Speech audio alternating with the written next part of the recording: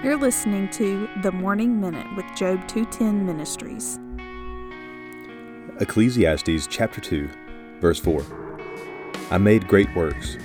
I built houses and planted vineyards for myself. We get to the verses here where Solomon is now looking at all the things that he's done. He says that he has focused his life on building great works, making great works, building houses and planting vineyards. And notice what he did all this for. He did this for myself.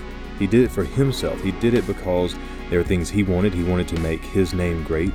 And he's going through all of this, and he's hoping that he will find purpose and meaning in life when at the end of the day, he does all of these things for himself, no matter how great the works. And he did some great ones, as building the temple, as far as building cities and stables that were unheard of at the time.